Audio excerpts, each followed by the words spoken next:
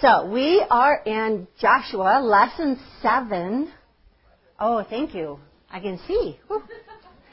Okay, Joshua, as we learned in our study, Yahweh is salvation. I looked it up. It actually means He is. He is. And the significance of that word Yahweh is that it is confirming God's existence, but more importantly, His presence in our lives. And so I love that I have Yahweh overseeing everything I do, watching over me, caring about me, loving me. And so Yahweh is salvation. Let's open in prayer. Our gracious Heavenly Father, we're so excited to see what you have for us this morning. In this story of Joshua, so many faithful things Joshua did, and there are a few failures, Lord, that we can all learn from. But I just love your word and how it can be applied to each one of our lives. So we ask that you do apply it to each one of us as we study your word. We ask this in Jesus' name. Amen. So Moses has died. No doubt the people are a little scared, like, what's going to happen now? I mean, that happens anytime a country loses a leader, you feel unrest. And so they're a little nervous, and they're not sure what God has in store for them, but of course, God always has a plan, and that plan is Joshua. And I love Joshua 1:9. It says, "Be strong and of good courage. Do not be afraid, nor be dismayed, for the Lord your God is with you wherever you go." So Yahweh is with you. God's presence is with you. And our new leadership is Joshua. And Joshua was one of the 2 original spies that originally went into the promised land, spied out the land. Moses had sent out 12, and I'll read this scripture. It's found in Numbers 13:26. It says, "Now they departed and came back to Moses and Aaron and all the congregation of the children of Israel in the wilderness of Paran at Kadesh.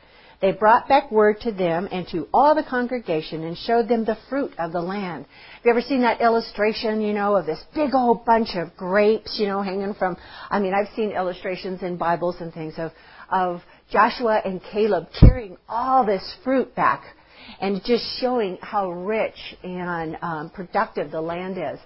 And they wanted to find out exactly what they were in for. Why Moses sent the spies, I have no idea. God said, take it. But Moses felt, I want to check it out first, before I move the people in there. We've kind of had a rough road here. I don't want to jump into anything. So, Moses sent out the spies. Only 2 came back with a positive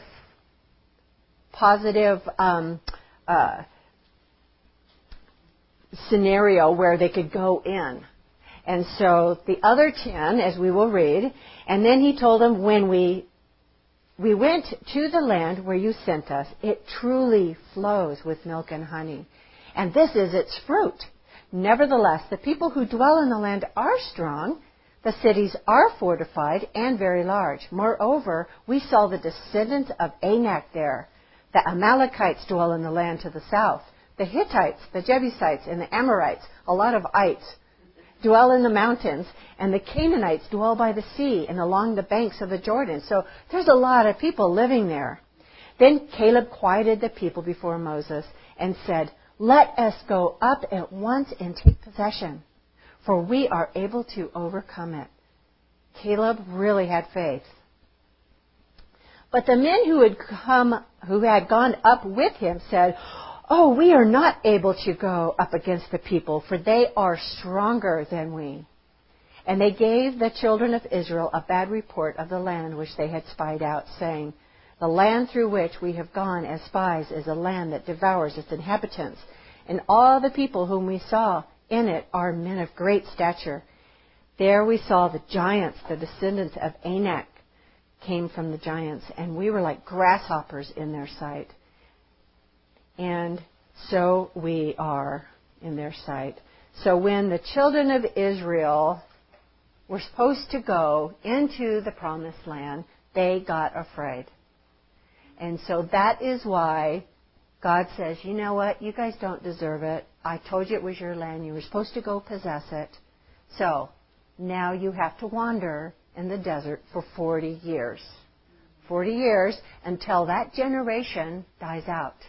The unfaithful generation, that same generation that God had shown miracle after miracle after miracle to. He says, you know what, I'm done. You don't get to go into the promised land. So, that's a great lesson for us, isn't it? We need to be faithful when God says, I have given you this. Take it. And if we keep saying, oh, I'm not sure, I'm uneasy, I'm scared, finally God's going to say, you know what, I'll give it to somebody else. And then you've missed out on the blessing, haven't you? So now we have this new generation, and they want to follow God.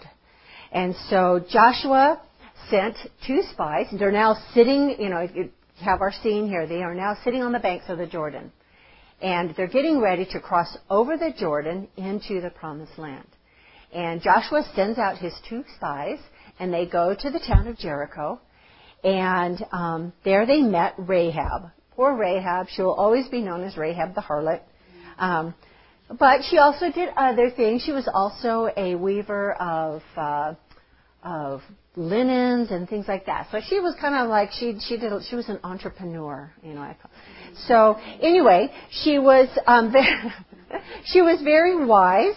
And from our study, we learned that she had heard of the Israelites and all that they had done in past battles. That 40 years under the direction of Moses, they knew that they had gone to battle, and, we learned this in our last 2 studies, that, they had great victories because God went before them. And word had gotten back to the people in Jericho saying they're headed this way. They'd probably been expecting them for a year, thinking that the Israelites were coming. And so, she knew which side she wanted to be on, didn't she? She goes, you know what? I don't want to be on the losing side here because I have heard what God does. And it must have been, even then God was probably speaking to her. And she was giving a choice, just like we are all given choices. Will I follow God? Will I believe Him or not? And all those choices have consequences, and sometimes those consequences have good outcomes. Sometimes they have negative consequences. Disobedience always gives us negative consequences, don't they? And so had she been disobedient, she would have died with the rest of the folks in Jericho. But early Christians were killed, to show you what kind of consequences there are. Early Christians were oftentimes killed for their faith. And so that was one of those things where it was a negative consequence, but God clearly wanted them to confess Him. And so, of course, they have a crown in heaven. Oh, poor baby. So, in the case of Rahab, she may have been arrested for helping the 2 spies, but she was pretty smart. You remember what she did? She told them to hide on the roof, and then she tells the soldiers when they come, because they had heard that Rahab had visitors, and so they run to Rahab's, and they go, where are they, where are they? Well, unbeknownst to them, she had hidden them up on the roof, and then she tells the soldiers, you know what, they just left, you just missed them, and they ran out the gate, and if you hurry up, you could catch them. And so, they're going, oh, okay, and they all run out the gate, and so the gate's closed behind the soldiers. It doesn't say whatever happened to the poor soldiers. They're pointing, hey, what's going on here? But anyway, they closed the gate. They shut up the city so that the Israelites couldn't get in. And so she had hid them, and in return, all she asked was that her family be saved. In chapter 2, verse 14 of Joshua, it says, so the men answered her when she says, I just want my family to be saved. When the Israelites come and attack Jericho, save my family. And the men answered her, our lives for yours, if none of you tell this business of ours.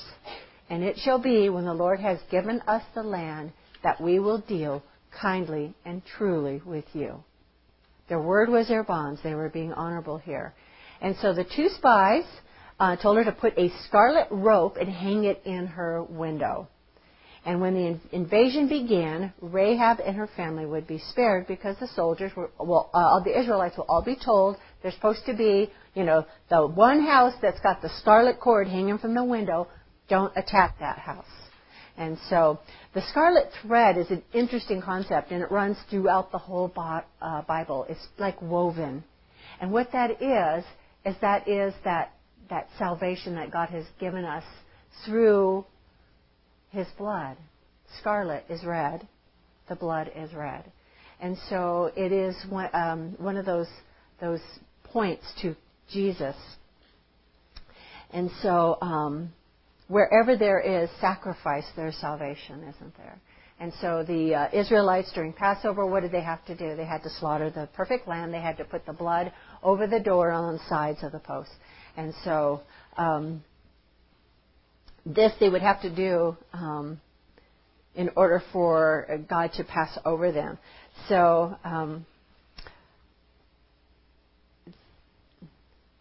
anyway, the spies reported back to Joshua, and Joshua takes it to the Lord. He says, okay, what do we do? I've sent my 2 spies out. I've got the information. Here you go, God. And that's very important to do. Even though you might have all the information you need, it's important that you go to the Lord and say, okay, here are the facts, Lord. What do you want me to do? Not, I'm analyzing this, and it's, I've got my my spreadsheet here, and it says that I can do this, this, this, and this, so this must be the right answer. No, God says, come to me. You've got all the information. I want you to come to me, and I want you to ask what I want to do, what my plan is. And so they're supposed to take steps. And God set these steps before them, and that's very hard for me. I like to have the whole plan. I'm one of those where I want to see step 1 through 15 all at once because I know what I need to prepare for. Okay? But God sometimes says, okay, step 1. It's like, just kill me already. Okay, 1 step. All right, I'll do the 1 step. And then after you're done with that step, God will reveal the next step. And so that's what He's doing with the children of Israel here in Joshua. So the first step was coming to the Jordan River. Okay, so I have been to the Jordan River, and even now it's fairly wide, and it's very deep, and it's kind of fast. So it would be like you've got 1 million people, and you need to cross over the Mississippi. Is that even possible? There's no bridges. There's nothing like that. So you're going, okay, we've got animals, we've got children, we've got wagons, we've got all this stuff. How are we going to get across the Jordan River? Well, God says, what? I did it already at the Red Sea. Just step out in faith. So the first people to cross were the priest with the ark. And so the minute they step on the water, the river parts. And the whole group passes over. The whole group passes over the Red Sea on dry land, again, just like on the Red Sea. And so they all get across, and then God says, you're kind of wondering, why does He do this? But God has a purpose for everything. Even though it might seem a little foolish to us, God always has a purpose. So the second step was what? Collect rocks. Okay, I love rocks. It's kind of a joke whenever we have a rock that rolls down onto the road, and it's usually like these huge things. I always ask Jeff to pick it up and put it in the back of the car, Oh, but it's perfect. I have just a place for it in my garden, and he goes, yeah, right. These things must weigh hundreds and hundreds of pounds. Sometimes, though, if it's small enough, he will attempt it. And so, what a guy. Anyway, but I love to collect rocks. In this case, they were supposed to collect 12 rocks, each representing the 12 tribes of Israel. And then they were going to pile them. Joshua put them in a pile. Now, I really don't know if that pile is still there. That's kind of an interesting, something I need to check out. I think that would be really cool if the pile was still there. But, things get moved, We're talking thousands and thousands and thousands of years ago. But anyway, and it's good to remember the reason why He wanted them to pile the rocks is this was a memorial of what the Lord had done. That He had parted the Jordan, and that He had taken them the first step to them taking and possessing the promised land. And so it's so important to always remember what God has done in the past for us. Ways that He has rescued us. Ways that He has comforted us. And we need to go back and remember those. If you have to, put them on a Post-it note. Put them on your mirror. Just victories that you have overcome where God has miraculously saved you. And so I'm always remembered, I used to have this little kitty. Her name was Jenny. And Jenny traveled, she even traveled to Europe with me, Shirley understands love of kitties. She loves kitties too. And anyway, I had her for many, many, many years. And then we had Brandon when she was in her old age. And Brandon, being a typical toddler, was not kind, to this poor thing. He just, babies grab. Okay, so Brandon wasn't even walking yet, and he would grab the kitties because they're fluffy, and he'd pull their tails and their ears, and so she wasn't real fond of Brandon. And whenever she saw him, she would run. And I couldn't say that I blamed her, and so we would have our moments when if Brandon ever took a nap, she would come and she would jump on my lap, and, we would have, mommy kitty time. But anyway, needless to say, I really loved this cat. And so she was the sweetest thing in the world, absolutely gorgeous. She was a Burman, if you know what that is. It's almost like a Himalayan, but shorter fur, and she had the biggest, most beautiful blue eyes, and she would look at you like, oh, anyway. So one day I was laying in bed, and we would oftentimes read Brandon books, and Brandon would sit in the middle of us, and we would read a book. And it used to be until before we had Brandon, Jenny was always on the bed with us. And so, once Brandon came, it's like, I'm not going on the bed. That kid's crazy. So anyway, she jumped on the bed, and I could tell that she was just getting old. And I could tell that, her years were coming to an end. And she jumped on the bed, and the Lord very calm. At first I was surprised. I was like shocked, like, what are you doing on the bed? You never come on the bed when the thing is on the bed, the noisy thing. And so and then she walks over to me, and she puts her nose on me, and I pet her, and very calmly the Lord says, she's saying goodbye. And I went, no, that can't be. I don't want that to happen. No. And so anyway, she jumps off the bed. Ruth, you're going to make me cry. So anyway, yeah, I get emotional just thinking about it. But you know what? That's the way, God does care about our feelings towards our pets, doesn't he? So anyway, the next morning I woke up, and it was like 6:30 in the morning. Jeff had already gone. He was a very busy guy back then. And just as gently and quiet as can be, the Lord says, she has died. And I went, oh, and I knew in my heart of hearts that she was dead. And so I get up, and I go through the house, and there she was, curled up, like she'd just fallen asleep. But she had died.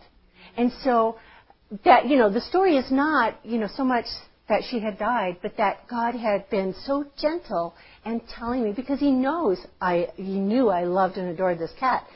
And so it was just a few months later that Brandon was injured horribly. And we were in an emergency room, and I was hearing things, words like extensive neurocare. For a mom, that just tells you, that just fills your heart with terror. And as I'm sitting there, and my heart's just breaking, I'm pregnant with Austin, so I'm already very emotional. And then the Lord just gently says, didn't I warn you about a cat? Don't you think I would gently tell you if something was wrong with your son? And I went, okay, I remember. And so I always go back to that. When I get really, how the Lord will shoot darts into your heart and just put fear and terror into you. Have you ever done that? Moms, your kids are out. Okay, Rhonda, you know what that's like. It's 12 o'clock, your kids are out driving, and suddenly the enemy tells you, your kids have been in a car accident and they're dead. It's like, where did that come from? And it scares you, doesn't it? It just fills your heart with terror. That you are afraid something has happened to one of your kids or your husband. That's just what the enemy does. He's a real punk. And so I remember, you know what? If something horrible had happened, God tells me gently, I have learned that in the past. The enemy is like a bullhorn, filling my heart with terror. And so it's always good to remember the great things that God has done. Amen? So, anyway, that's what they were supposed to do. Put up a memorial of what the Lord has done. And in this case, all they had was rocks. I mean, what else can you get? You know, you're out in the middle of the desert. So they piled up the rocks to remind them of all the great things that God has done. So third step, the Battle of Jericho. And it came to pass, we're looking at Joshua 5:13, when Joshua was by Jericho, that he lifted his eyes and looked, and behold, a man stood opposite him with his sword drawn in his hand. And Joshua went to him and said to him, notice these are all capitalized, are you for us or for our adversaries? He was saying, are you with Jericho or are you with me? So he said, no, but as commander of the army of the Lord, I have now come. And Joshua fell on his face to the earth and worshipped and said to him, what does my Lord say to his servant? Then the commander of the Lord's army said to Joshua, take your sandal off your foot, for the place where you stand is holy. And Joshua did so. Notice, that the commander, all these words are capitalized. What that means when you see that in Scripture is we're talking about God. In this case, we are talking about Jesus himself. This is one of his few appearances in the Old Testament. So we have seen this where take off your shoes, for where you stand is hallowed ground. That is what God told Moses when he stood before the burning bush, didn't he? Take off your shoes. And so Moses took off his shoes, of course, because he wanted to speak to the Lord, and the Lord spoke to him. And so in this case, Jesus is the commander of the army. We see Jesus come back again as another commander of an army. And we find that in Revelation 19. And I love this verse. I'm going to try to shorten things up for the sake of time. But it says, and now I saw heaven open, and behold, a white horse, and he who sat on him was called Faithful and True, and in righteousness he judges and makes war. Doesn't sound like the passive Jesus we've been reading about, does it? This is a different side of him. He is now done. He is going to go battle the armies of the enemy. And his eyes were like a flame of fire, and on his head were many crowns, and he had a name written that no one knew except himself. And he was clothed with a rope dipped in blood. A rope dipped in blood, what's that going to be? Scarlet, isn't it? And his name is called the Word of God. And the armies in heaven, clothed in fine linen, white and clean, followed him on white horses. Isn't that great for those of us who love horses? I get to ride a horse. But out of his mouth goes a sharp sword, that with it he should strike the nations, and he himself will rule them with a rod of iron. He himself treads the winepress of the fierceness of the wrath and of Almighty God. And he has on his robe and on his thigh a name written, King of Kings and Lord of Lords. Wow. So this is the dude. I shouldn't call God dude, but this is the guy that is now standing. It's an endearing phrase, okay? This is the guy standing before Joshua and saying, hey, I am on your side. I'm going to go before you. And so chapter 6, now Jericho was securely shut up because of and that doesn't mean they were being quiet. They closed the doors. Of the children of Israel, none went out and none came in. And the Lord said to Joshua, see, I have given Jericho into your hand, its king and the mighty men of valor. You shall march around the city, all you men of war. You shall go all around the city once. This you shall do for 6 days. And so we all know that story. I love that song, Joshua fought the battle of Jericho. Yeah, I love that. And the walls came a-tumbling down. Kids sang that, and they would get very animated, They would show them marching, and it was a lot of fun. But this was serious business here. And I can just imagine what the scene was like. I mean, all these soldiers, and if you've ever heard armies marching, all you hear is the clump, clump, clump, clump. And they weren't supposed to talk, but they were supposed to walk around Jericho. And we're talking probably in excess of 1 million soldiers here. That had to have been extremely intimidating. Extremely. And they didn't say a word. And so the people in Jericho, I can just picture them sitting on the wall, all watching. Okay, what are they doing? Why aren't they attacking? And they would watch them go by, all these soldiers, and then they would stop, and then they would camp for the night. The next morning, they'd all do it again. They did this for 6 days. This would be very confusing, even for those of us that were doing the marching, isn't it? Like, okay, why do we have to do this, God? But you know what? God doesn't have to give us our plans. We don't know, oftentimes exactly what God has in store. But He's just saying, just do this step, isn't He? He's just saying, I know the whole plan. I got it. I just need you to do your part. And that's very hard for us. It is really hard for us to do our own part sometimes. We want to do other people's parts too, because maybe they're not doing it right. Anyway, for those of us who have a little OCD, yeah, it's really tough. But anyway, I can't even do my own part right. So why do I want to do other people's parts? But anyway, going back to our scripture, I love that God is here going to show them that I'm going to deliver the town of Jericho, the city of Jericho, into your hands. All you have to do is march around the city once a day. And then on the 7th day, I want you to march around, stop, yell, and the walls will come down. Now, I've heard some skeptics, and they thought it was, they were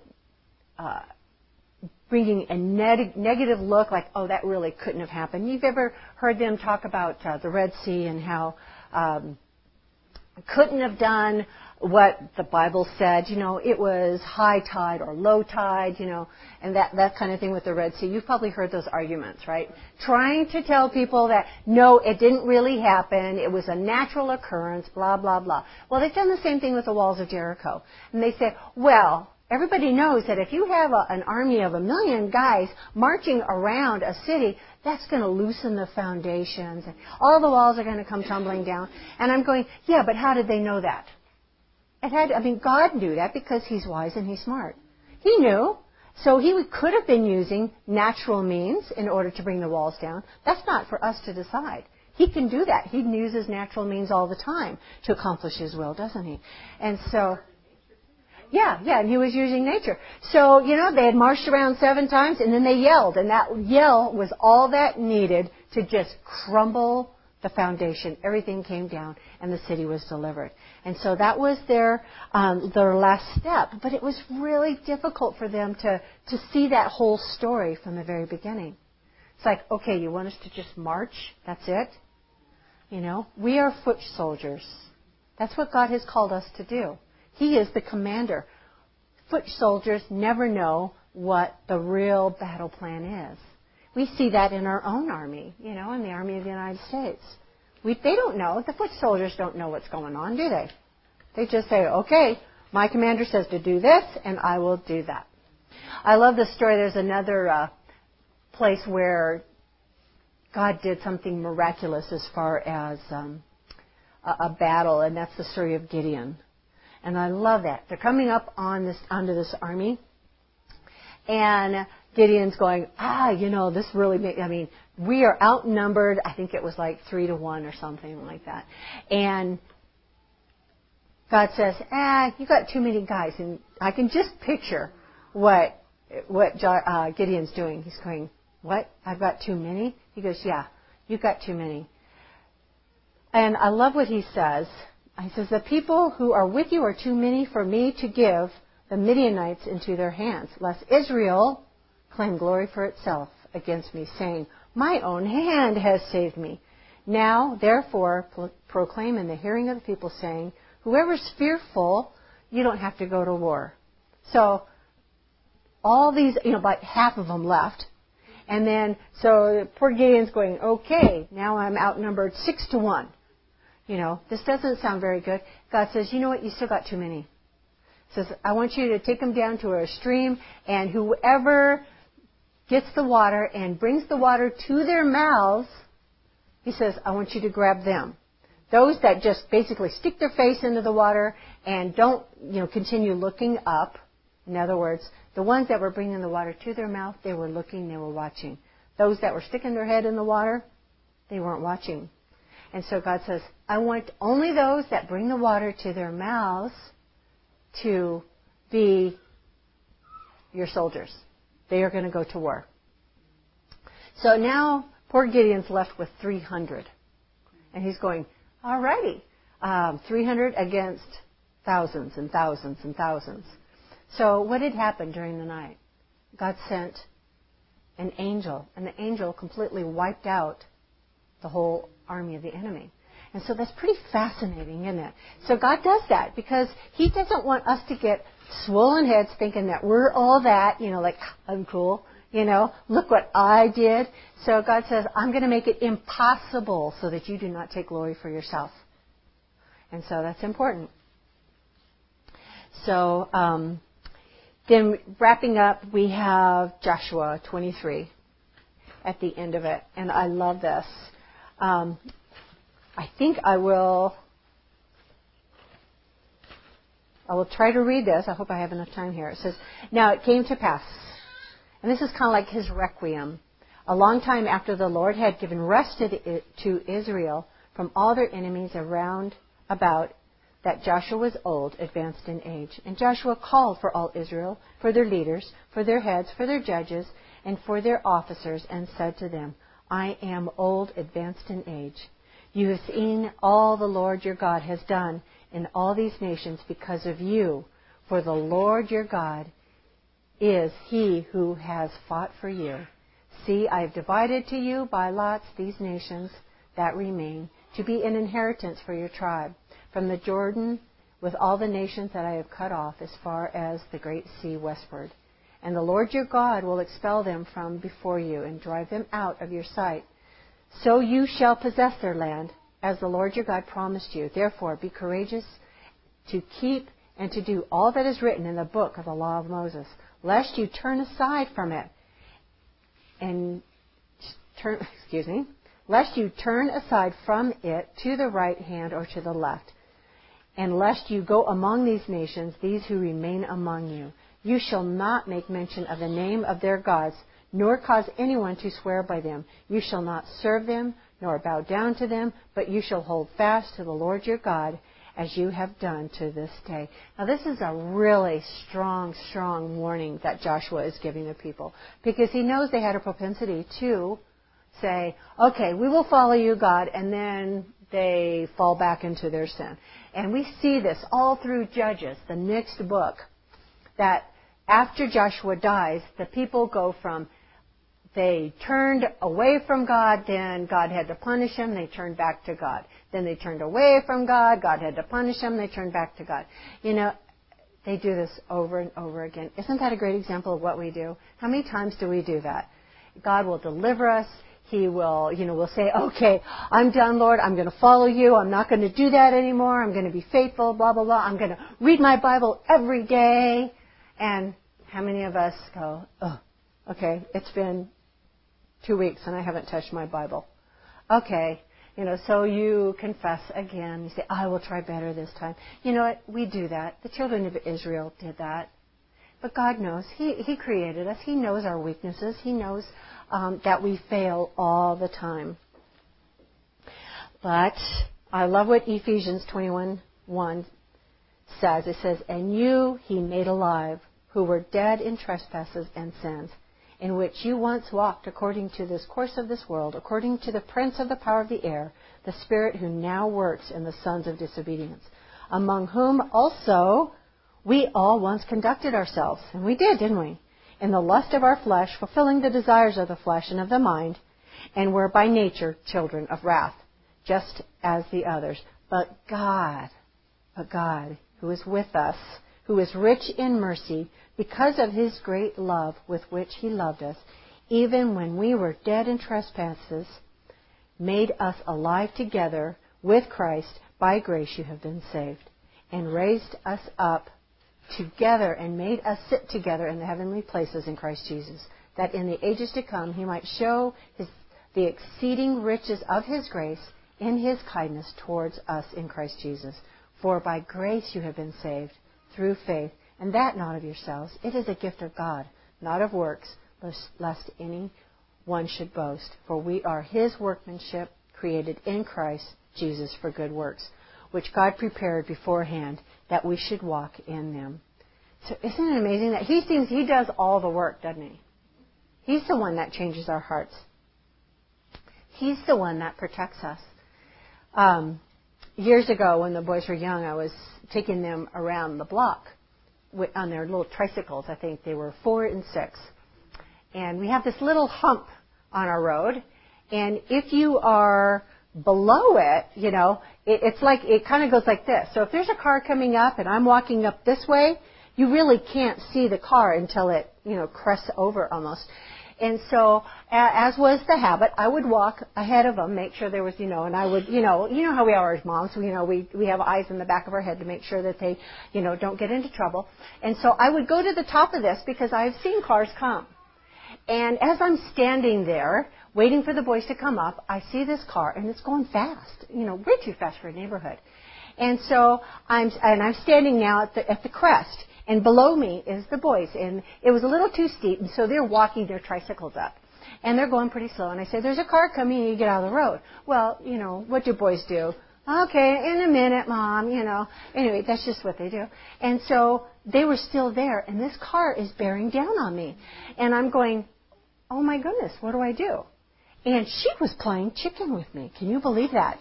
And she was trying to get me to get out of the road because she didn't want to go around. And I had to stand there because I knew below me were my boys. If she would have gone, if I would have moved, she would have gone over the crest, and boom, she would have been on top of my boys. And so I was like, what choice did I have? I had to stay there. And so I stood my ground, and she went straight for me, and I'll never forget this. The look on my face was, I'm going to die. Oh, my goodness, I'm going to die. And so at the last minute, she swerved.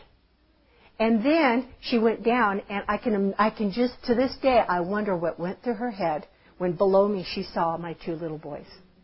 Like, oh my gosh, I would have killed them. But you know what? I said, I thought to myself when I was looking at this scripture, that's what God does for us, doesn't He? He stands there, and He will take the onslaught to protect us down below. It doesn't matter what it takes. Even if I'm not saying that I only did what any mom would do, right? Any mom would do that. And so, but that's what God does for us on a regular basis. He protects us. He will literally take the bullet for us. He'll take the onslaught of an angry driver. Needless to say, I saw her, in the years to come, and she was driving a little slower. I think she was a little embarrassed. Yeah. She was, she avoided me like the plague because, I'm just going, that took a lot of nerve. You don't play chicken with the car. But she wanted me to step out of her, or get out of her way. And I go, I can't. I have to stay here because my boys are right below me and you're going to hit them. But that's what God does for us. He goes, I will stand here. I will take it. I am the one that's going to protect you. And we need to remember that. He is our mom.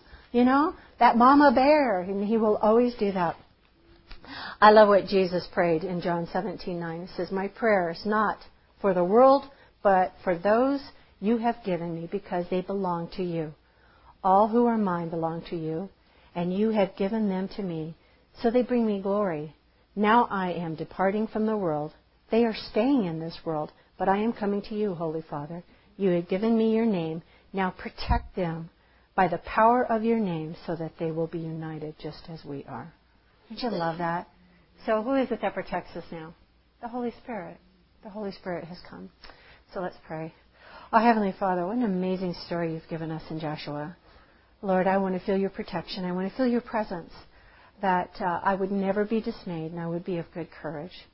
And I ask that as each one of the ladies here contemplates this story, Lord, that they really apply it to their lives, Lord, that they're able to trust in you for all things, no matter what is going on, even when they don't understand.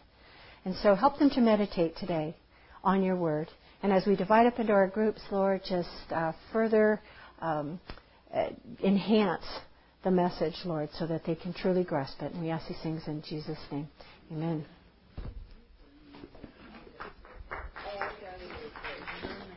Thank you.